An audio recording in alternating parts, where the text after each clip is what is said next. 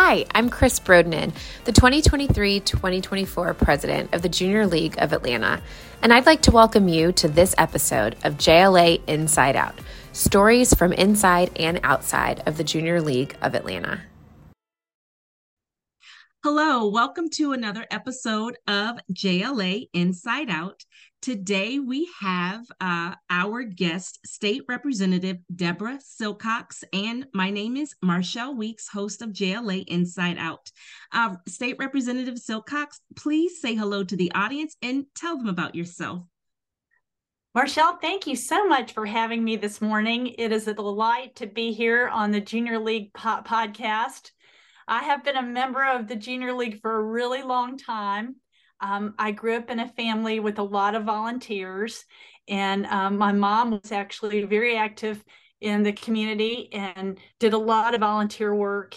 And so I felt compelled to do that myself.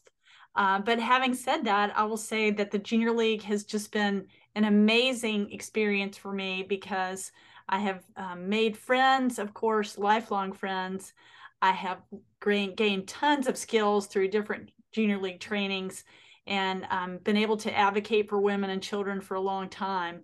So it's great to be here. I grew up here. I went to Riverwood High School, the University of Georgia undergraduate, and Emory Law School.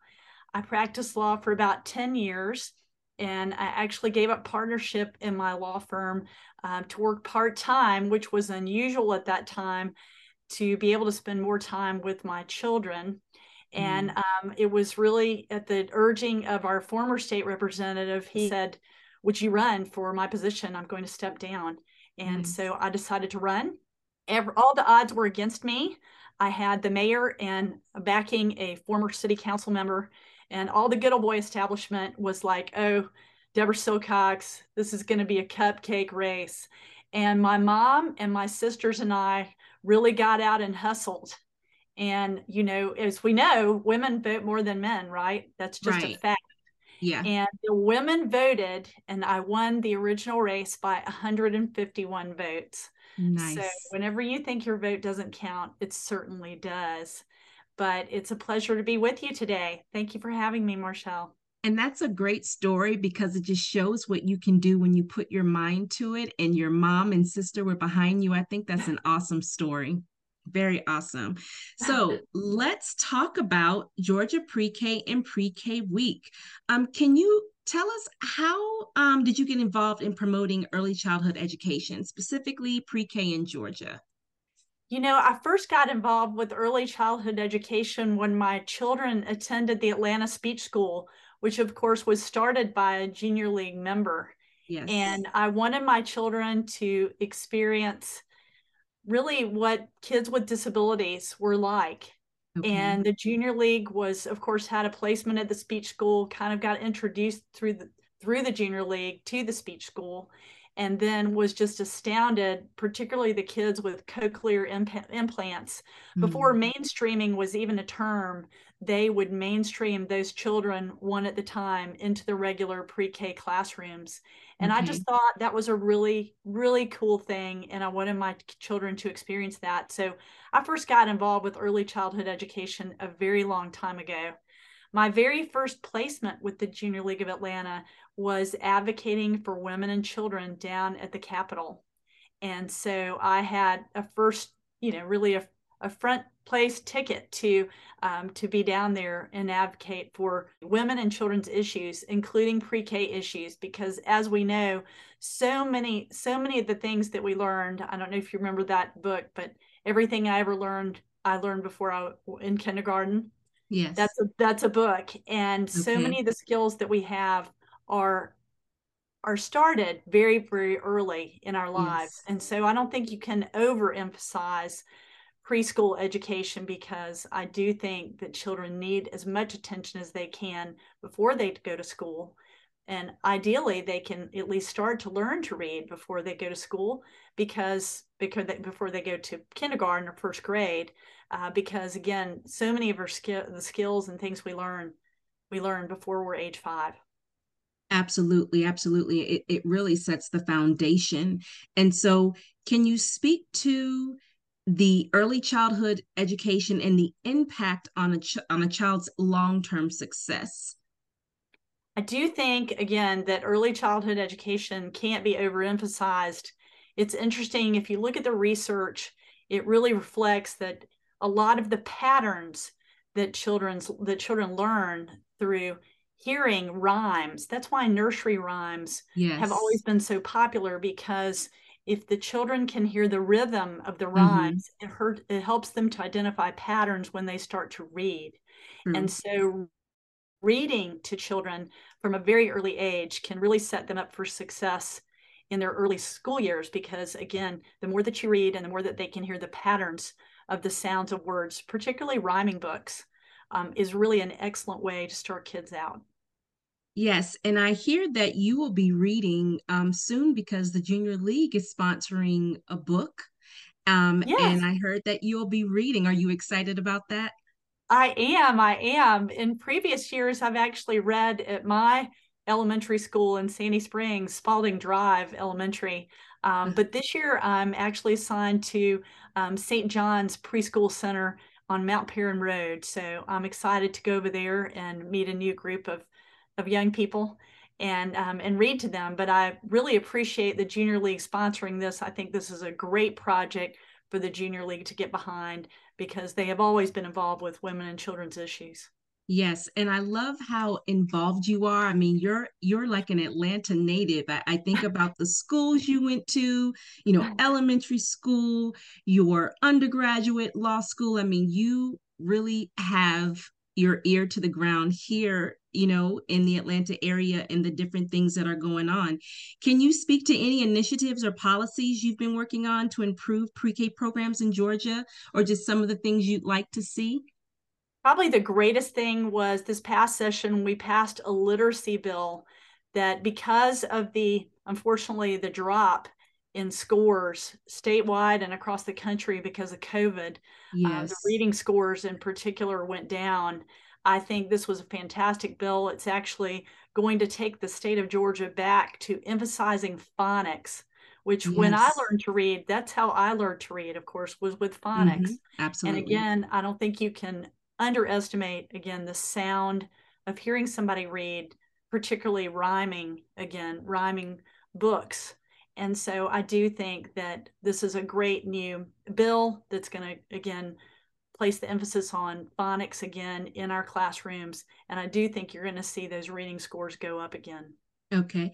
And so for the parent who may be listening who says, I agree with you, can you give me some advice on what I could do to, to help my child, go toward that, the route of, reading, setting them up to read. I know electronics, we're living in this digital age. Everyone has a device. What would you say to the parent who's saying, give me some tips on how I can get my child reading early?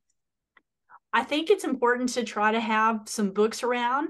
But I know when my kids were little, I would take them to the library, and Yes. I would encourage them to pick out things. I would say, what are you interested in?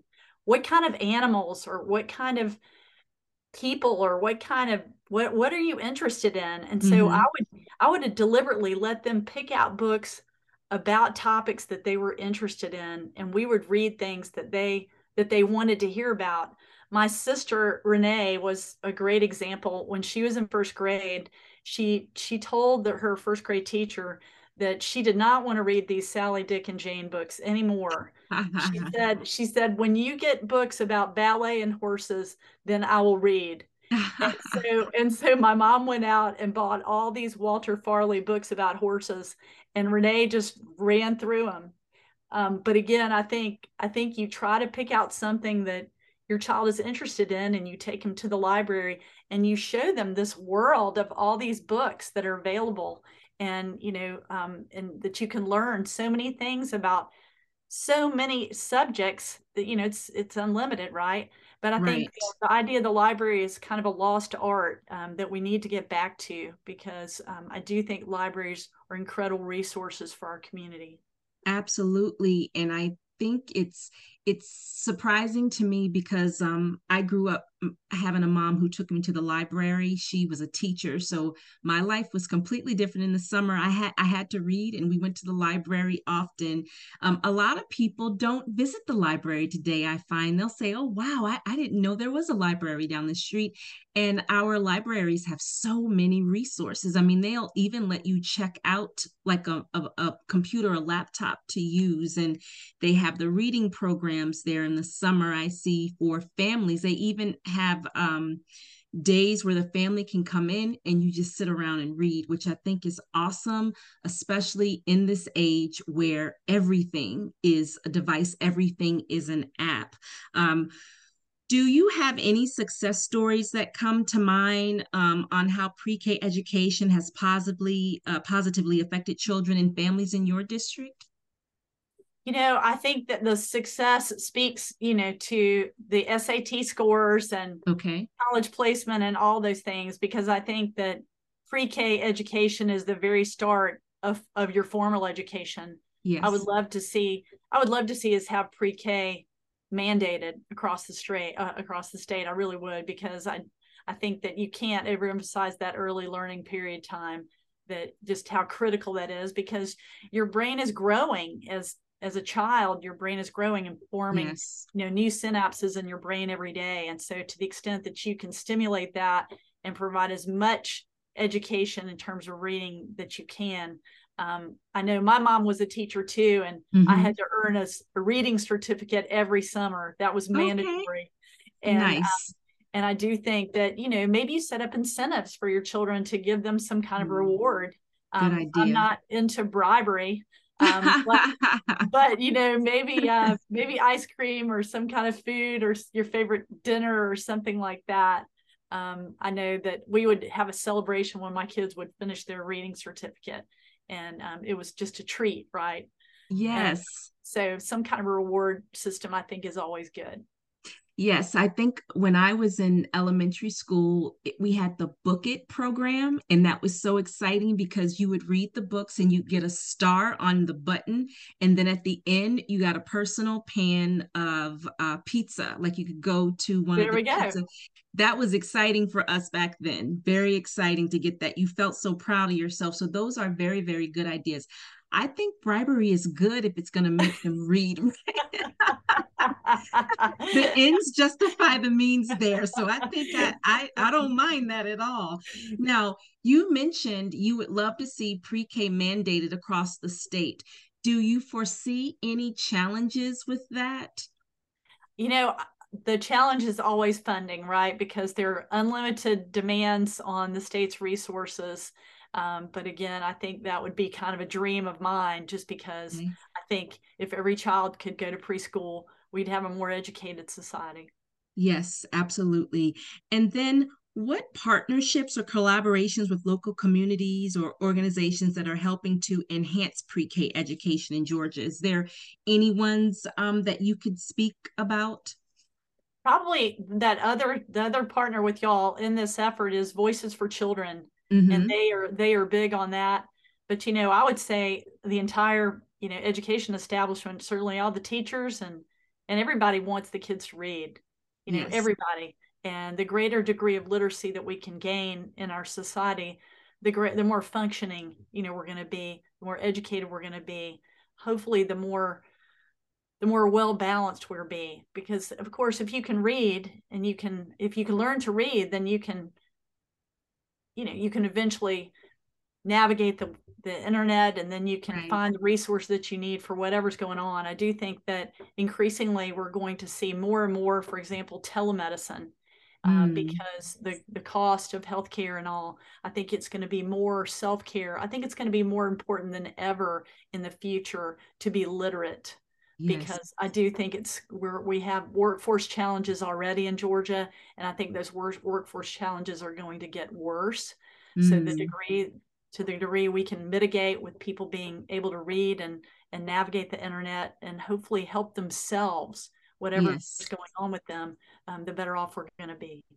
Absolutely. I agree. And in speaking of literacy, do you have a favorite book that you remember from childhood?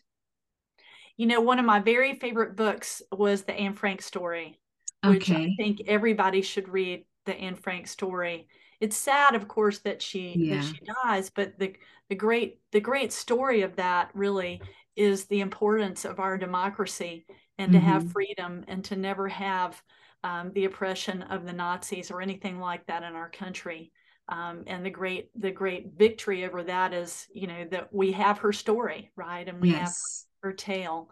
And I think that, it's important for people to recognize that minorities should never be suppressed in any way, that we need everybody's voice, and we need a healthy democracy. That's awesome. I agree. Tell us how your service in the JLA has contributed to your success today. Oh gosh, I could talk about this all day long. But I will say that probably the most obvious thing, I had never been on a board before.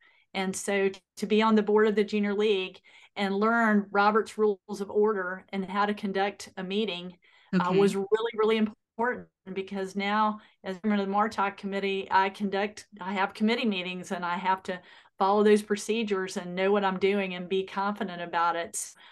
That's just one example. When I was back on the board for the first computer for the Junior League, and it was going to cost the league $10,000, and it was going to be a huge investment. But I said, we've got to have this. It's the way of the future.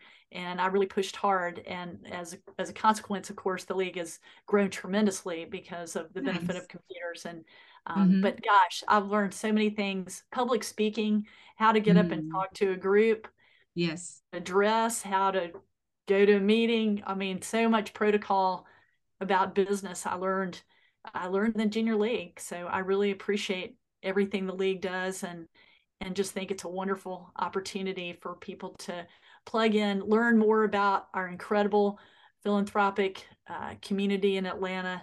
The league connects you to so many other nonprofits. And it was the inspiration for me to help start the Chastain Park Conservancy, for example. I helped start that, and that has just been a huge success.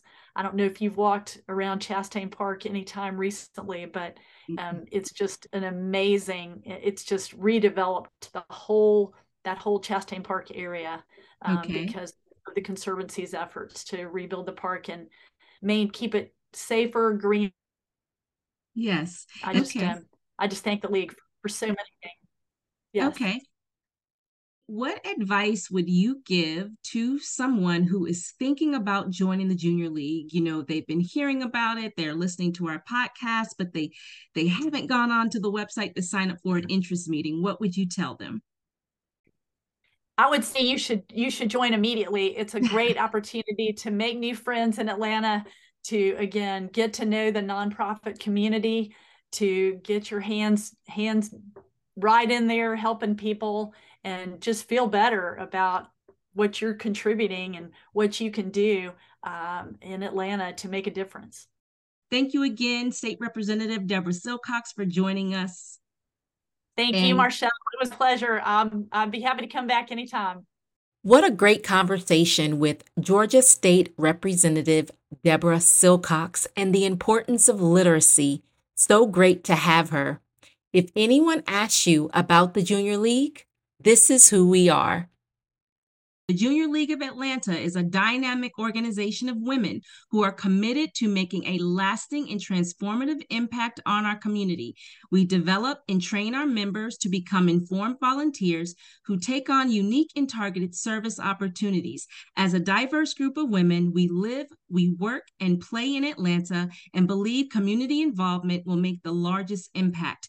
With over 100 years of service, you would be hard-pressed to find an organization in Atlanta that has not been impacted by a woman in the Junior League of Atlanta. Thank you for listening to this episode of JLA Inside Out. If you have feedback, thoughts, or questions, we would love to hear from you. Please reach out to us at insideout@jlatlanta.org.